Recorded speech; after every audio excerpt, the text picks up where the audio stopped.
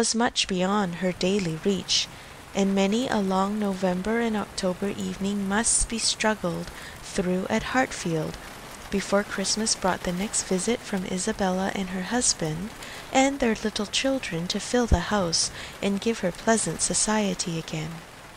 Highbury, the large and populous village, almost amounting to a town, to which Hartfield, in spite of its separate lawn, the shrubberies, and name, did really belong, afforded her no equals. The Woodhouses were first in consequence there. All looked up to them. She had many acquaintance in the place, for her father was universally civil, but not one among them who could be accepted in lieu of Miss Taylor for even half a day. It was a melancholy change, and Emma could not but sigh over it, and wish for impossible things, till her father awoke and made it necessary to be cheerful. His spirits required support. He was a nervous man, easily depressed, fond of everybody that he was used to, and hating to part with them, hating change of every kind.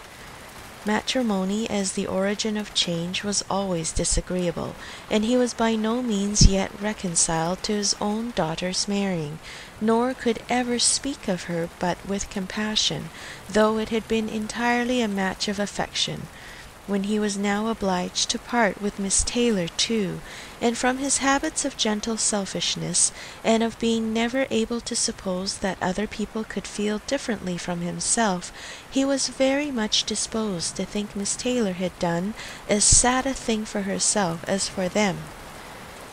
There are cries without of Philip and Miralma, and Guntram and his companions return. A crowd of townspeople follow, headed by Nicholas and the aldermen. There he stands, that Lord ye knew in the days of yore, stout of heart and brave and true. See, he dreams no more. Vainly now shall beauty sue, all her reign is o'er. Say ye then, doth Flanders need us? 'Tis Lord Philip that shall lead us, here as heretofore. Hail to the Lord of our land, Philip of Mirlemont, hail! Men of Mirlemont, no longer wrapped in heedless dreams of sense sleeps this heart, for clearer, stronger sounds the cry that calls me hence. Stayed are beauty's fond caresses, broken lies love's silken chain. Where the shock of battle presses, I would lead ye forth again. Let us on, where loud outringing war's acclaim doth rend the air. Let us hence, though death be winging every blow that waits me there. Say he, then, that I am dreaming? Nay, Lord Philip wakes at last. Look where yonder sun is gleaming. Day is dawning, night is past. Joan and Lane approach Philip. My lord. What would you? Good my lord, my father. I am not he. Poor cripples, stand apart. Some who are about Philip lay hands upon Lane and Joan. Nay, nay, in pity hear me. There is one who by the enchantment of her beauty holds my father as her slave. Ah, go not forth till thou hast set him free. Yea, give him back to them that love him. Look on me, my lord. Dost thou not know me? Nay, not I, in faith. What gossip's tale is this? Taking a purse from his pouch. Go, get thee hence. Throwing her the purse. And buy thee a new crutch. Oh, oh. Philip to the townspeople. On to the marketplace. The citizens surround Philip and Lane, while Joan is swept aside in the tumult. Philip is mounted upon the shoulder of two of the townsmen. Hail to the Lord of our land, Philip of Mirlemont, hail! Forth from the anvil and loom, up from the depths of the vale, hither thy liegemen we come, ready to answer thy call, heedless of what may befall, fearless of heart, for we know, even though death be thy foe, thou shalt not falter nor fail. Hail to the Lord of our land, Philip of Mirlemont, hail! The citizens, bearing Philip and singing as they go, pass through the town gate, headed by Guntram and Nicholas, and followed by the lords of Sarraut, Valais, and Saint-Saville, and the knights and pages.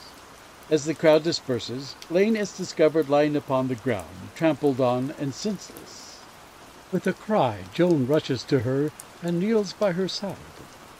At the same moment Seda is seen going towards the castle, beckoning Simon, who follows her with outstretched arms. Joan turns to them and raises her head to heaven in malediction. The devil looks on approvingly. The voices of the citizens are heard in the distance, growing fainter and fainter as the curtain falls. End of Act 2.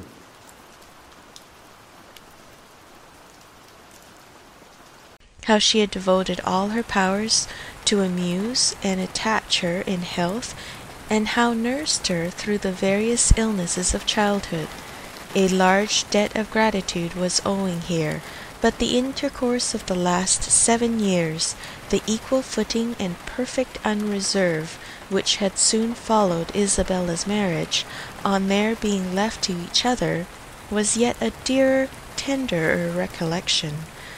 She had been a friend and companion such as few possessed, intelligent, well-informed, useful, gentle, knowing all the ways of the family, interested in all its concerns, and peculiarly interested in herself, in every pleasure, every scheme of hers, one to whom she could speak every thought as it arose, and who had such an affection for her as could never find fault.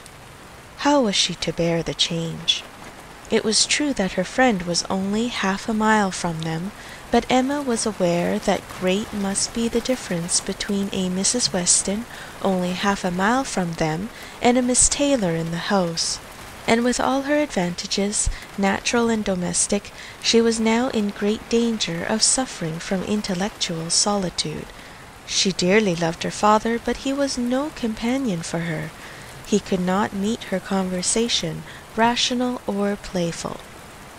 The evil of the actual disparity in their ages, and Mr. Woodhouse had not married early, was much increased by his constitution and habits, for having been a valetudinarian all his life, without activity of mind or body, he was a much older man in many ways than in years, and though everywhere beloved for the friendliness of his heart and his amiable temper, his talents could not have recommended him at any time.